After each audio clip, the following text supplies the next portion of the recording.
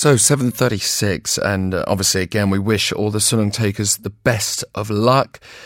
But for now, let's reflect on the subject of educational innovation. After last week's interview with one of the biggest names in the field, Sir Ken Robinson, we have another renowned expert joining us on the line today, Tony Wagner, Senior Research Fellow at the Learning Policy Institute, author of Most Likely to Succeed, Preparing Our Kids for the Innovation Era. And thank you so much for taking the time to speak with us. My pleasure. Can you first just lay the bedrock of this argument by addressing the gap between being ready for college and being ready for an actual career in the US?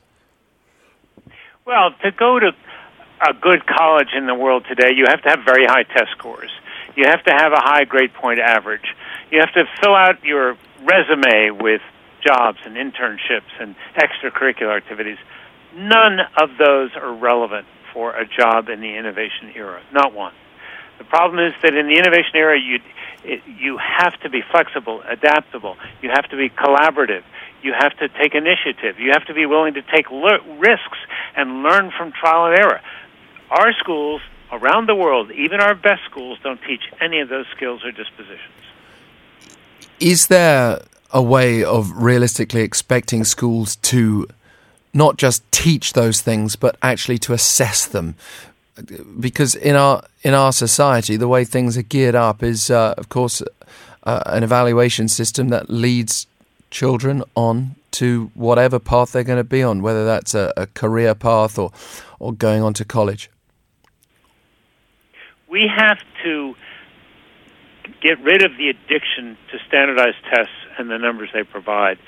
Growing numbers of employers are, in fact, doing this. Google is a very interesting example. Google used to only hire graduates of leading universities around the world, and they would first screen those graduates' grade point averages and test scores before they would even interview them. Well, along comes Laszlo Bock, Senior VP of People Resources there. He analyzes the data and discovers all of the indices they have been using for hiring are, quote, worthless, unquote.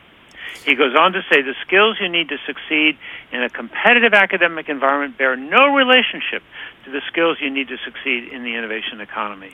Right now today, Google doesn't ask for a transcript. They don't ask for a test score. They don't even care if you have a college degree. 15% of Google's new hires do not have a college degree, and the word college does not appear on their jobs website. So what are they relying on? They are relying on collective human judgment, a series of interviews informed by evidence. Tell me about a problem you've solved. Tell me about a work internship you've had recently. Show me some work you've accomplished. So instead of testing, which does not tell us very much about character, about initiative, about an entrepreneurship, about collaboration, all the things that matter, tests can't tell us anything about those qualities. Instead of relying so much on those tests, we must move towards a system of informed, collective human judgment informed by evidence. Is it more qualitative? Yes. Is it a little bit more subjective? Of course. But you simply cannot measure with a standardized test the skills that matter most that kids will need to succeed and thrive in the future. I mean, a couple of issues that immediately arise with that. One is fairness. How do we, in societies where, unfortunately, corruption and nepotism can sneak into the mix, sometimes more than sneak into the mix, how do we try to make sure that subjective process is as fair as possible? I've heard this very often in the Asian economies. And I don't have a ready answer for you. If I were a college admissions system, though, I would try this, and I would set up some kind of external auditing control so that some external auditors, much like they would audit your books, could audit your admissions practices randomly. Pick somebody and see what evidence there would be that there was any kind of favoritism or other kinds of factors involved. But I think it's a challenge. The problem is the existing system was set up, as you said, to avoid corruption. But the existing system does not prepare our kids for their future and will not prepare an entire country's economy for its future. So the question is, you might say there's a risk factor either way. There's a risk factor with trying something different. There's a risk factor with staying exactly where you are. Well, the other thing I wanted to mention was, if you've got a mega company like the one you mentioned before, but we've got a few of our own here who are quite desirable, if you lower, in inverted commas, the academic standards required for a job description, how do you ensure that you're giving a fair go to each of the applicants if you've suddenly got millions of students trying to... Well, again, I think you have to be extremely clear about what it is the job requires and what are the appropriate forms of assessments. Google is arguably one of the most selective employers in the world. And they're certainly they have a problem of screening applications, but they figured out how to do it because they have recognized that the old system did not get the applicants they needed. This is the important thing to stress. Yes, there are risks moving forward, but there are serious risks with not moving forward. And that's what Google and other companies figured out. I was in Ho Chi Minh City 3 years ago at the invitation of Deloitte, the accounting and consulting firm. I had lunch with the CEO, a woman. She says to me, knowing of my previous Harvard affiliation, she said, we used to hire the best students from the best universities, she told me. But then she went on and kind of smiled and she said, but it turns out they didn't work out so well. Now, Deloitte requires a summer-long boot camp as a kind of an internship to observe how job applicants solve problems collaboratively. So that's how Deloitte has solved this problem. And they're in Asia as well, in the midst of the same kinds of problems you find in your country. Yeah. So I think where there is a need and a will, there is a way. So in terms of coming up with a solution here, we could go right down to grassroots here in Korea with the attitude, the obsession with education and extra education.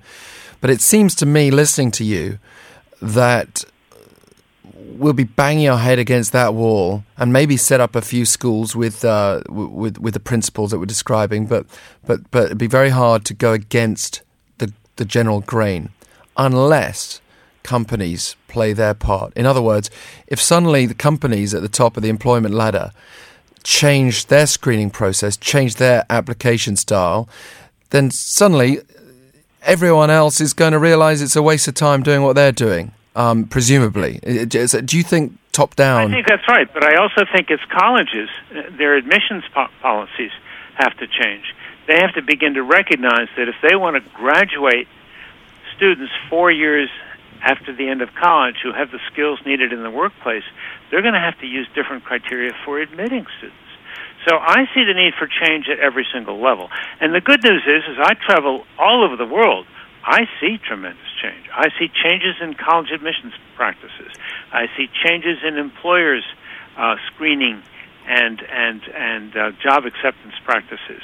I see changes, significant changes in high school curricula and assessments. So there's change. Yeah. The only question will be how long will it take? I mean, just to incentivize that change beyond, an interest for the society, which you commendably have, for companies, what would your advice be to them if they are inspired by what you're saying and they think, okay, fine, we're going to change how we screen our applicants this year, we're going to change how we hire. What would be the criteria that you would advise them to look at? And I know that it would vary from industry to industry, but what would the general principles be? Well, here's what we know about the innovation era. The innovation era, first of all, demands that people work collaboratively. Conventional schooling doesn't reward or encourage that or provide many opportunities for it. So that's the first step. You're going to have to, as an employer, screen for evidence that a person is a team player. Secondly, schools create fear of failure and a compliance mentality, whereas the innovation era demands that you take risks, that you learn through trial and error, and that you take initiative.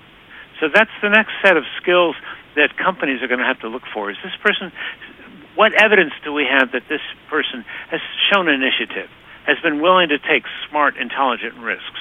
Can this person tell us about a time where they've made a mistake and recovered, that they have perseverance? And then, of course, the ability to think critically is absolutely essential. And to me, that comes often down to the kinds of questions people ask. You know, you go into a good school and you ask, who's asking what kinds of questions? Most of the time they're, guess what's on the teacher's mind kinds of questions, factual recall. So I think employers can sort of assess candidates by saying, okay, what questions do you have as a candidate for our business, for our company? What questions do you have for us, and are they good questions? Interesting. Finally, the Finland example, just to get a comparison here, you were involved in a documentary, The Finland Phenomenon Inside the World's Most Surprising School System. Is there anything that we should be paying attention to that can translate, for example, their absence of a standardized test? It's an excellent question. 40 years ago, Finland had an underperforming, predominantly agrarian economy. They reached a consensus that they were not going to thrive in the 21st century without fundamentally transforming their schools. They began not with testing, but with teacher preparation. They totally transformed the preparation of teachers, and then they created essentially a dual-track high school. In Finnish high schools today, you have a choice between an academic track leading straight to university and a career technical education track that leads straight to a good job. In both tracks, you can go to university. That's not off the table. But the latter track has been developed in close collaboration with businesses and leads straight to good-paying jobs, something that does not happen in many other countries. And it's, most importantly, tracks that are driven by student choice, not by test scores. Finland doesn't. The first exam a student ever takes in Finland is the high school matriculation exam. They have 4 years to prepare. They don't like the exam results. They can take it over. And here's the really interesting thing. The exam is entirely essay-based. No factual recall question. Yeah. Thank you again. It's wonderful to have you on the line with us, inspiring us. Of course, there are lots of students who are going to have to sit down and take the traditional test model today, and this is not going to happen overnight, so best of luck to all of them. But thanks for your time, and folks wanting to know more can go to TonyWagner.com. TonyWagner.com, and Tony Wagner, the man himself of Learning Policy Institute. Thank you for speaking with us. My great pleasure.